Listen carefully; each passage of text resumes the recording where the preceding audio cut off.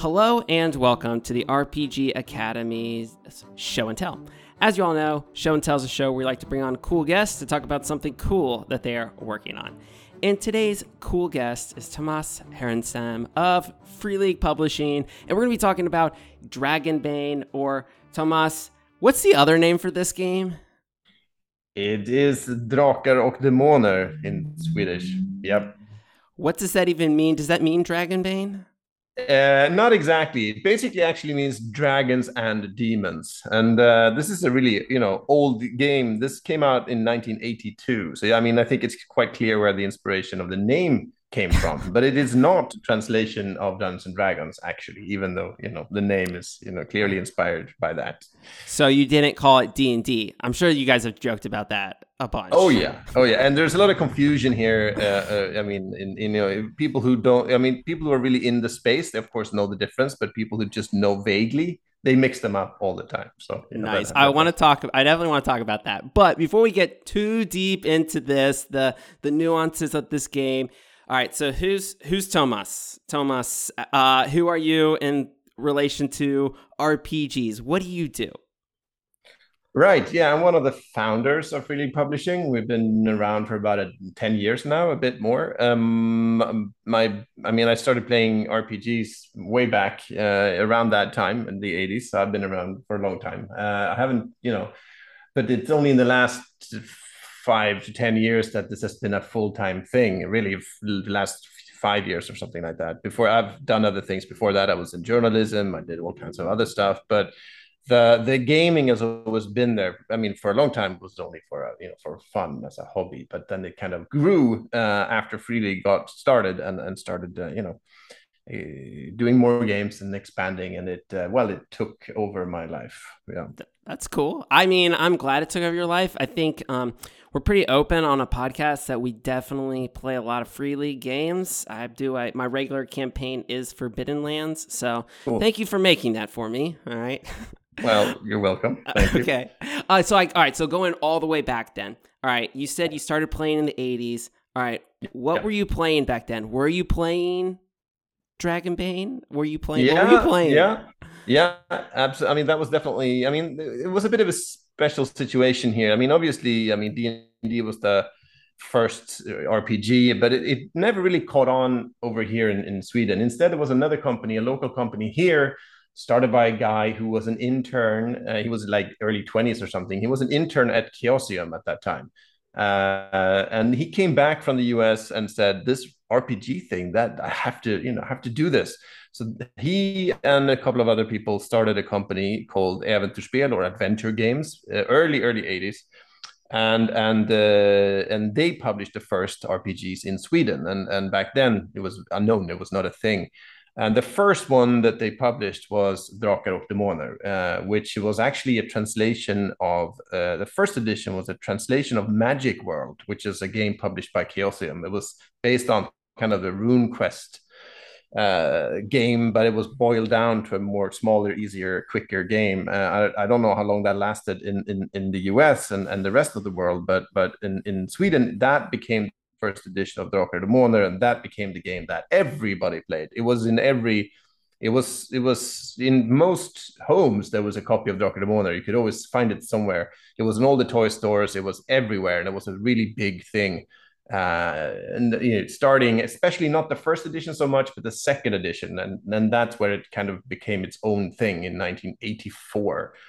That was the second game I played. I actually played another game called Mutant, which by the same publisher. Like that was my very first game, and that is also the basis of Mutant Year Zero, which is another game that we publish now. That is actually an edition of that game. So yeah, Drakar och Demoner was the second game I ever played, and I played it a lot back then.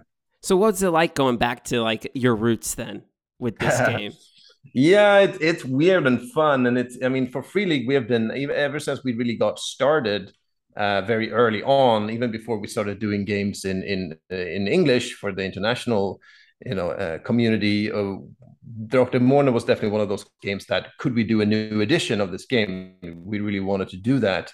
because that was back then, and still, I guess, it kind of, a dream, definitely, to do that and make our own take on this iconic game that everybody here knows about. A bit scary too, but fun. And we started trying to do that, but back then it was this brand was owned by another company who did publish some stuff, and nothing really happened. And we started doing Mutant instead, and then all kinds of other games, and then Tales from the Loop happened, and Alien, and Blade Runner, and then we did a lot of other things. But then about a year ago, a little bit more than a year ago, this company who owned the brand before us reached out again. We had another talk, and this time we were able to agree on acquiring this license and finally actually doing this thing. But it was not really planned ahead by us until that point, when we actually, we can actually do this now. Okay. And then we were like, should we do it? This is like a very local, it's a Swedish, famous in Scandinavia, but nowhere else. Is this really a thing? Should we do this only in Swedish then? Or so there was a lot of questions whether this actually made sense anymore. But then we just said, never mind if it makes sense. We just want to do this. It's kind of a dream, let's just do it and see what happens. We originally planned to do it only in Swedish, but then somewhere along the way, when we worked a lot on it, put our souls and hearts into it, and really worked on it, and felt this is going to be a good game, why not see if people outside of Sweden might be interested also? So why not just try and see, and make an English version also, and see how that goes? But that's pretty much where we are now. So okay, I'm jumping around a lot because I haven't even asked you for the elevator pitch for this game, but I have a question based on that. Obviously, at this point, the Kickstarter it's another wildly successful Kickstarter for you all. But what do you feel like from a marketing and game company, the response has been from the English-speaking players? Yeah, that's interesting, because here it's very split, obviously, since there's one type of reactions and feedback from like the Swedish Scandinavian community who know this game very well, and then there is a completely different one from the international community who are not familiar with this game at all. And I think it's been great to see. I mean, there's been some, from the international side, the English-speaking world, like, okay, so what's this thing? I never heard of it before. A bit of a, question mark, but very curious. I mean, there's been a lot of interest, and it seems that we didn't really know beforehand, but it seems that quite a few people are intrigued by this weird old Swedish game, and what that is, and the background of it, and where it comes from, and what role it has for Free League. And so that's one part, kind of the legacy part of it, and just, an interest in that, which is a lot of fun. But also in the game itself, because we feel that even though this is you could call it a generic fantasy game, I guess, but it does have some unique twists to it that we feel makes it really worthwhile, and has a, fills a good niche in our games catalog as well. So it seems to catch on, and people seem to like what they see, and that's great. So then, all right, so we've kind of talked about it being an older Scandinavian game that's been translated, but now just talking about somebody who's never heard of this game. Yeah. What's the elevator pitch for Dragonbane? The elevator pitch is, this is a game that is made for laughs at the table. It's fantasy as you know it, but with a humorous, crazy, fun twist. So it's one of those games that if you're not really sure, if you don't want to start like a huge campaign in something, and it's something you can pick up and play easily. You can introduce new players. Great for conventions, great for online play, and it has a lighter touch. It's not a comedy game, but it does have elements of craziness in it. It has these anthropomorphic animals. It has the talking ducks and wolves and stuff. So it's not like the grim dark feel. So if you want a fun, fast fantasy game that is lighter perhaps and easier than D&D to get into, with great storytelling, I think this might be a game to try out. So then, okay, you mentioned the ducks. All right, this has been, I've been talking to one of my other players who's in my regular campaign. I was like, oh, this looks cool. We should try this out. And he's like, I don't know. I just can't get behind the ducks. I know. I was like, they look, I was shocked that you all were able to take a duck and make it cool. I was showing him this art. I'm like, no, you don't understand. This is Yeah, yeah. cool. So what's up with Yeah, the ducks?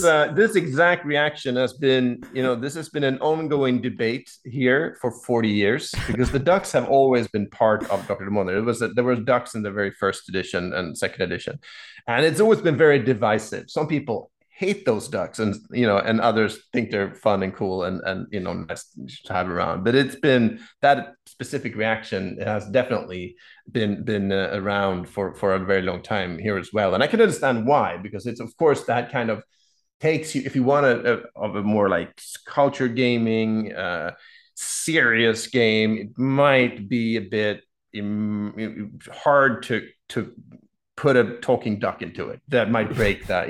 But that's kind of the point, and I think I mean, if it is the game where you can just do that and have fun with it.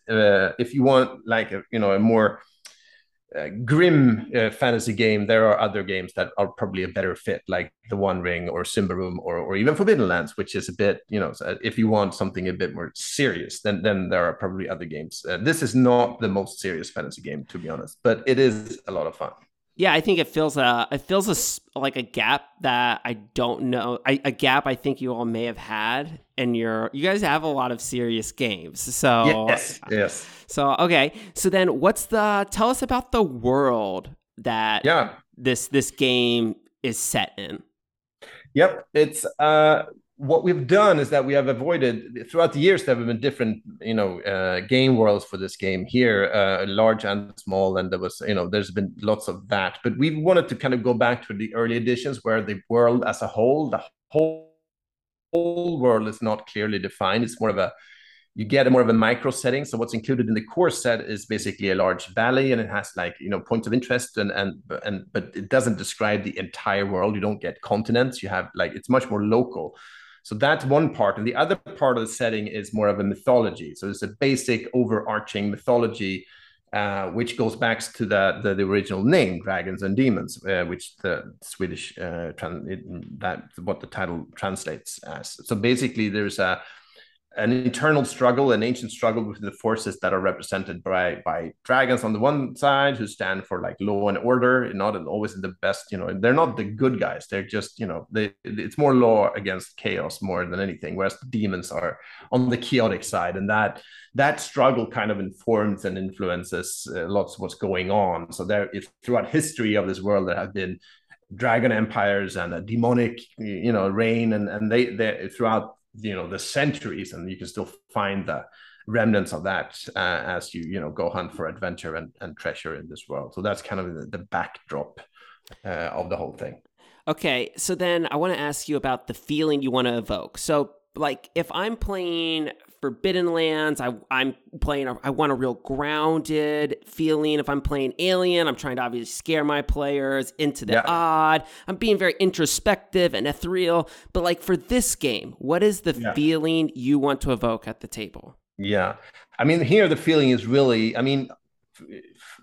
adventure, excitement, suspense, yes, but also fun and laughs, really. I mean, doesn't need to go completely overboard and be a comedy, but still there is definitely room for laughs at the table, alongside the suspense of it all. So it can be brutal but also in fun, and that is kind of what we try to bring out also in terms of the rules. Whereas it's a deadly game. You can get squashed quite easily, but usually you can kind of come back from that and continue the adventure, at least hopefully, unless you die.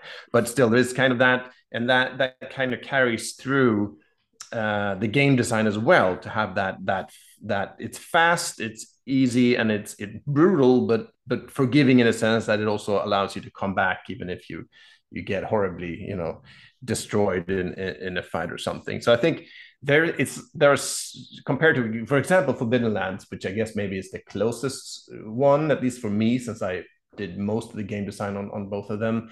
That is a grimmer game, with that the critical hits, and it is more brutal, a bit more, you're more grounded. This has a bit of a lighter tone, but I think they're actually kind of equally deadly, to be honest. So it's they both share that. Okay, so still talking about the evoking a certain feeling. The art in this game is where I've talked about this game with people. They've like, oh, this is really cool art. It feels old school but also modern. So talk about your all's decision to go with this particular art style, and who's the artist for the most part on this? Yeah, his name is Johan Egerkrans, and he's a very established artist here, and has been so for quite some time. He was very much, I mean, he's a big RPG player back in the 80s, just as he's about my generation. And he's done a lot of this kind of work, and now he also did art books. The Vaesen art book. He did the original art book about like Nordic folklore that we turned into an RPG. So he's also the artist for our Vaesen game that we released a couple of years ago. So we worked with him for that, and he's done. He's actually did work on the previous edition of Dragonbane that was only in Swedish by another publisher. And we just felt that his style for what we wanted to do with this game is just perfect, because it has that it's a touch of cartooniness, but not full out that. It still has he kind of manages to combine that lighter touch, that humor with just awesome art. So I think that we just felt that that's just the perfect look for this game. So we were, we signed him on again to do more of this art for this game, this style, and he's done pretty much all the art for the game, and they just we felt that was the right way to go. I mean, he was able to make a duck look cool. So exactly, yes, there you go. That's something. Yeah, exactly. So people want to know about the fiddly bits about games. So what's the core mechanic of this game? Right. How do we resolve stuff? Yep. For this one, I mean, we did not use. We have the Year Zero engine, we call it, for most of our other games, and that developed out of Mutant Year Zero, hence the name. And it varies a bit from game to game, but the core is the same. It's more of a dice pool system, and it's something we've been working on for a number of years. For this one, we decided to not just do a version of that, and that primarily is because this game has a different tradition over here, and it's traditionally been closer to what you would find in since its origins come from Chaosium and RuneQuest and Call of Cthulhu. It's the same kind of DNA. We also wanted to keep something that it's not identical to that, but it's more similar. So basically, it's a D20 based system where you roll under your skill level. So it's a skill based system. You have a number of skills, and you want to roll equal or lower with a D20 than your skill level. That's kind of the core course, the basics of how to resolve things. So that's easy enough. But then we added some things that are also come a bit from the Year Zero engine side, that we added, for example, pushing rolls. So that's kind of in there. So we kept that kind of basis, that core from the early editions, but then we modified it, added some things of our own, and made it to something new. But the core of it goes back to that kind of tradition of the system that has been around here for 40 years. So were the older editions of this game then, were those also then D20 roll under? They have actually varied a bit. The first edition was D100 roll under, and then they changed it to D. Then it became 2D20 roll under, but that's basically the same system. You only divide stuff by 5 and roll a D20 instead. So that went back and forth for a while, and it's been but it's always been kind of that roll under system, and so that's why we wanted to keep that. But we felt the D20.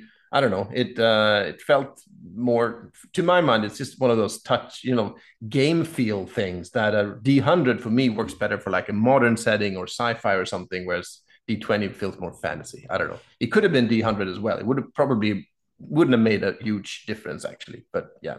So I'm glad you all went with D20. All right, because so obviously, there's been a lot of conversations about a lot of people over here who play 5e have started playing Swedish and other European games, all right? That's starting to kind of breakthrough. All right. And it's not just us, like people who are really immersed in it, who are just playing these games anymore. So with this being a D20 skill-based system, it seems like this is almost trying to play in the same space as D&D. Okay. Is this just the nature of converting an older system, or was this intentional on your all's part? It's a bit of both. I mean, I played a bit of 5e, and I think it does some things really well. I have fun playing it, yeah, even though it's not it's a bit of a different philosophy than our games, but there's definitely good stuff there. And yeah, I do think we did have, I mean, some idea that this could perhaps interest some 5e players just out of, since it might feel a bit more familiar with it to roll a d20, and it might, so yeah, you're right, it does operate in a bit of a similar space. I mean, but there's of course a risk to that it just feels like, oh, I know this already, I already have 5e, I don't need this other one. But we feel this game is doing things a bit differently. So I think if you're 5e player, it's a fairly easy thing to try out this game and see if you like this as well, and just to see it's familiar but slightly different, and that might be of interest to some people. We hope. But yeah, it was not the main goal of this game, but I think we had those discussions as well, that this might be of interest to some people in the 5e crowd. Yeah, I mean, obviously those skills, it's like those 6 skills that we all know, those have been around for years, and now they obviously have been, that's what a lot of people know with 5e. And so as I was kind of reading the quick start here, I was kind of thinking to myself, there's some similarities here, but I think it's just enough where I could get people to play this game and they would feel really confident playing the game because they've played something similar to this. Yeah. But on the other hand, as I'm reading this as somebody who's familiar with a lot of your all's previous backlog, I'm seeing a lot of different things that I'm also familiar with. The magic system feels a little bit similar, like he's taken some inspiration from Forbidden Lands. Yes. And there's some of the encumbrance stuff, but what other, you mentioned the pushing and pulling, but what other elements from Free League games are Free League fans going to recognize in this game? Good questions. I think, the push mechanic is definitely something there. I think another thing, it's not really rules, but it's just the way we approach scenarios and adventures, that we try to make them very, we really try to think through how to make them accessible, playable, avoid railroading, leaving player agency. I mean, I think a lot of the kind of scenario design it should feel familiar as well. And also I think stuff like just, hopefully, I mean, like we mentioned, the art, even, this is similar art style, the same artist as in Vaesen. So of course you will recognize that. And just, the overall graphic design and things like that. I think hopefully, if you enjoy that in our other games, you will feel this is doing a fairly good job on that front as well. So that's probably something you'll recognize. Another thing, all right, so this is, you all have started to do, all of your games now are box sets, okay? All right, I want to ask, so why box sets? Is this just like a business ethos at Free League at this point? Oh, I don't know. It's just, I kind of always liked box sets. It's mostly that before it was hard to do them because they tend to be tricky to produce and expensive and hard to, but lately we've been able, to have large enough print runs so that they're actually doable. And no, it's not like for every game, but I think something we've started doing almost as a thing now is for the bigger games that have more content, more pages, like, Alien, Blade Runner, stuff like that. We do like a starter set and the core book, and usually also the One Ring is the same thing. And we feel that's a good model because then you can have the core book with a lot of information, a lot of pages. You get that whole thing, that awesome hardback, beautiful book. But then you can have an easier entry point into using a starter set. You can also use the starter set to provide stuff like maps and dice and handouts, and you can kind of put all of that stuff into a starter set. So that means, because I think previously we have often had like a map set and a dice set and everything, like small fiddly bits, but we just felt it's why not just put everything into a box. So you have like the core book and then the starter set, and they kind of go together. So that has been I won't say we're doing it for every game forever, but it's been done now for a couple of games lately. Like I mentioned, Blade Runner is doing it, The One Ring, Alien also. I think for Dragonbane, the idea is this: we want this to be an easy entry point. This for us can be a game that when someone comes up at a convention or anywhere else and says, "Oh, you have so many games here. I'm not really familiar with this stuff. Where should I start?" And then you just hand them this game. You start here. And then that makes a lot of sense to have a boxed set that has everything you need. You have like the pre-generated characters, you have the dice, you have everything. Just put in a box, all done, go play. So that's kind of why we're doing a box set for this one.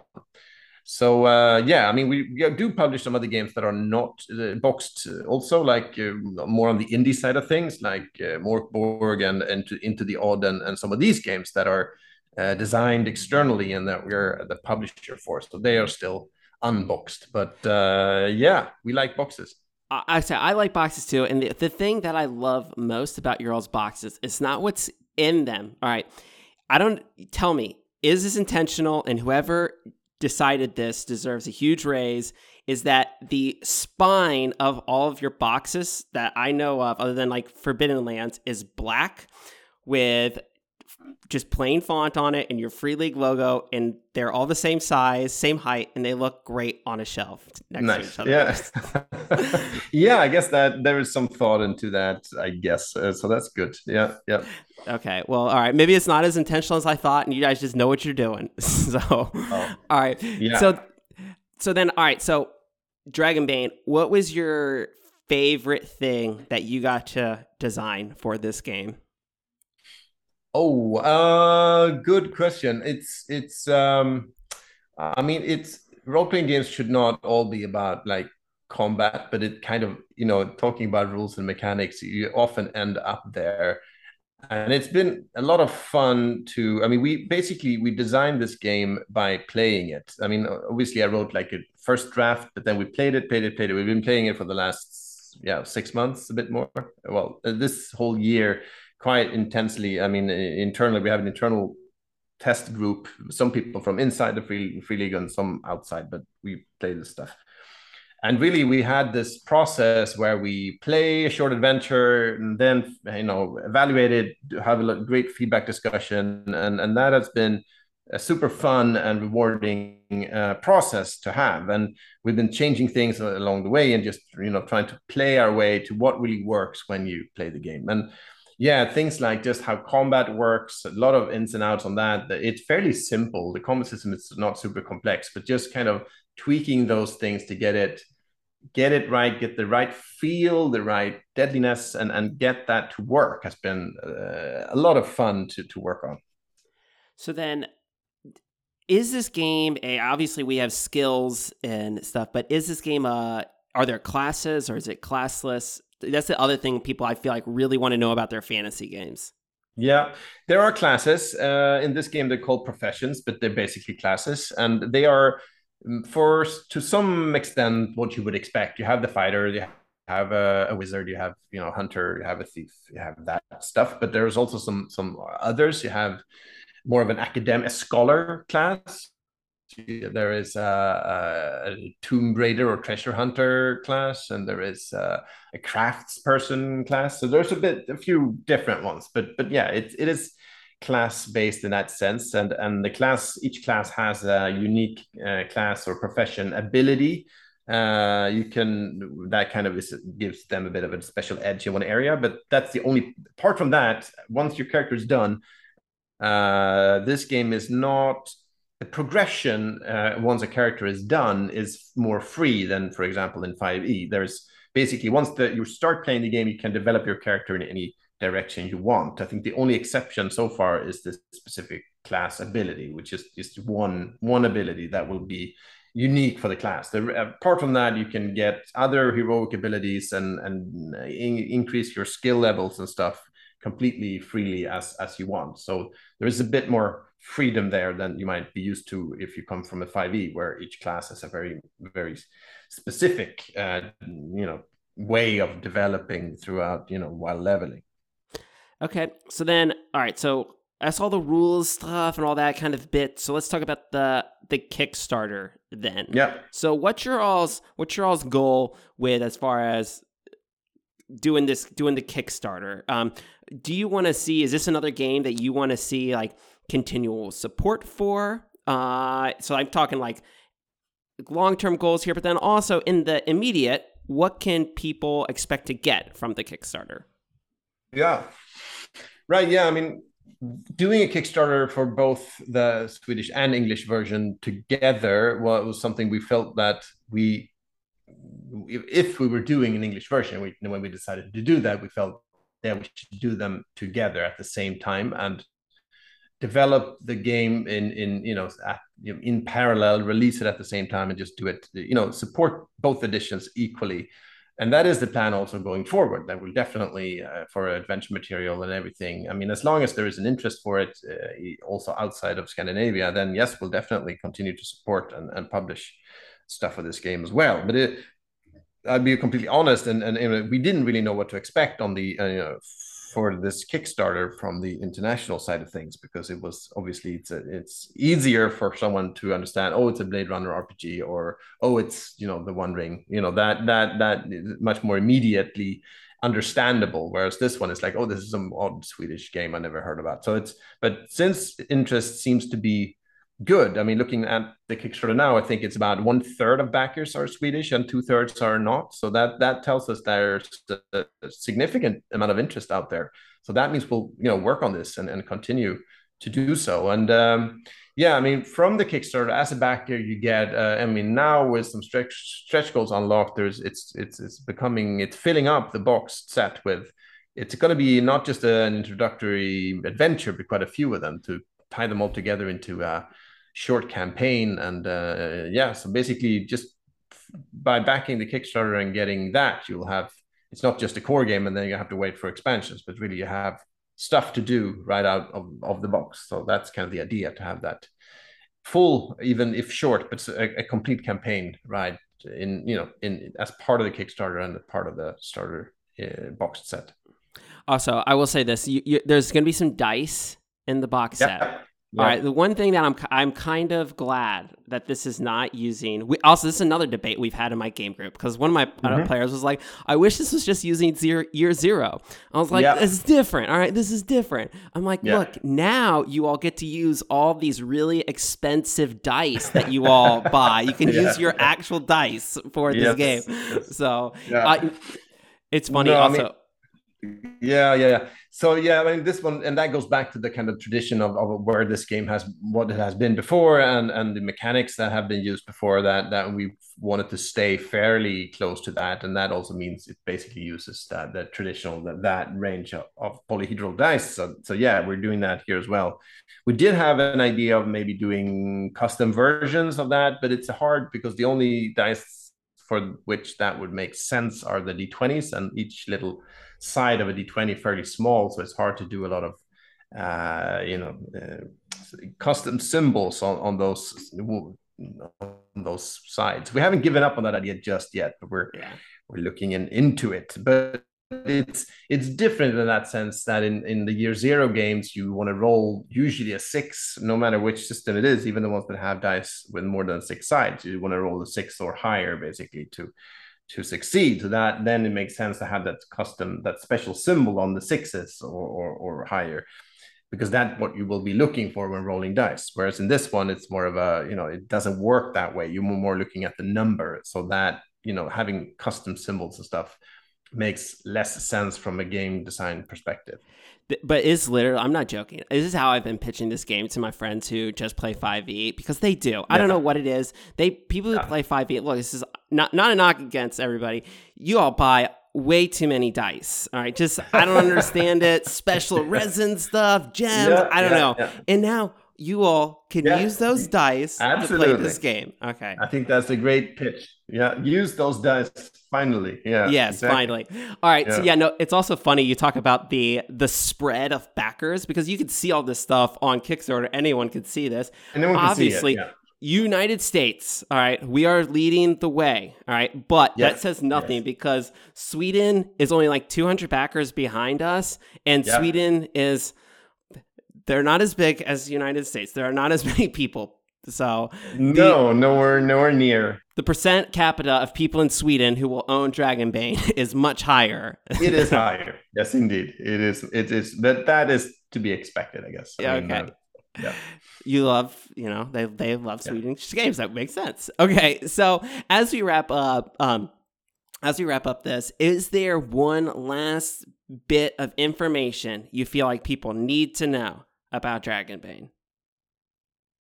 Well, one thing they should know is that, this is not, even if we got some concerns, I guess, that, it's this what you will be doing now, will all your games use it, D20 now, and you'll, and that is, I mean, this is one game. We're still continuing with all of the other games as well. I mean, that is, I think that is important to know. And we, even though we're super happy with the Year Zero engine and continuing to use that, that doesn't mean we want to try different things for different games. So, I mean, that's how we have always worked and will continue to work, is to try new things, different things, and that doesn't mean we have abandoned any other game line or anything like that. So I think that's good to know. And beyond that, just download the Quick Start. It's completely free, and try it out and see what you think. Yeah, I mean it's got an adventure in there. It's got players. I plan on running this at a Catacon, which is we do a convention over here. We're actually going to be having we're going to be doing some free league organized play. So I'll be throwing this in there. So hopefully, we get some people to play it. So should be a lot of fun. So Tomas, thank you so much for coming on and talking about the game. Thank you. No problem. So folks, as always, this is Tom. And as we like to close out every show, do not forget, if you're having fun, you're doing it right. Thanks, everyone. Thanks for listening to the RPG Academy podcast. We do this show out of love for the hobby and the desire to be ambassadors, welcoming more people into this community. All of our website content will always be free to use and utilize. But there are expenses related to the show, and if you enjoy what we do here, then please consider supporting us in some way. You can do so as simply as rating or reviewing us on iTunes or your podcatcher of choice. If you're going to purchase anything through Amazon or DriveThruRPG, consider using our affiliate links first, and then we'll get a small percentage sent back to us. You can do a single direct donation through PayPal using the paypal.me/therpgacademy, or consider joining our Patreon campaign at patreon.com/therpgacademy. And for a donation as low as $1 a month, you'll get access to lots of extra goodies, including bonus minisodes, invites to monthly one-shot games, one-sheet adventures, and more. Please consider following us on Twitter and Facebook, or join our Discord, where we like to try to keep the conversation going with our fans as best we can, and are always looking to talk and chat more. Or do none of that. Just continue to listen and enjoy our show, because honestly, that's enough. Thanks, and remember, if you're having fun, you're doing it right. We'll see you next time.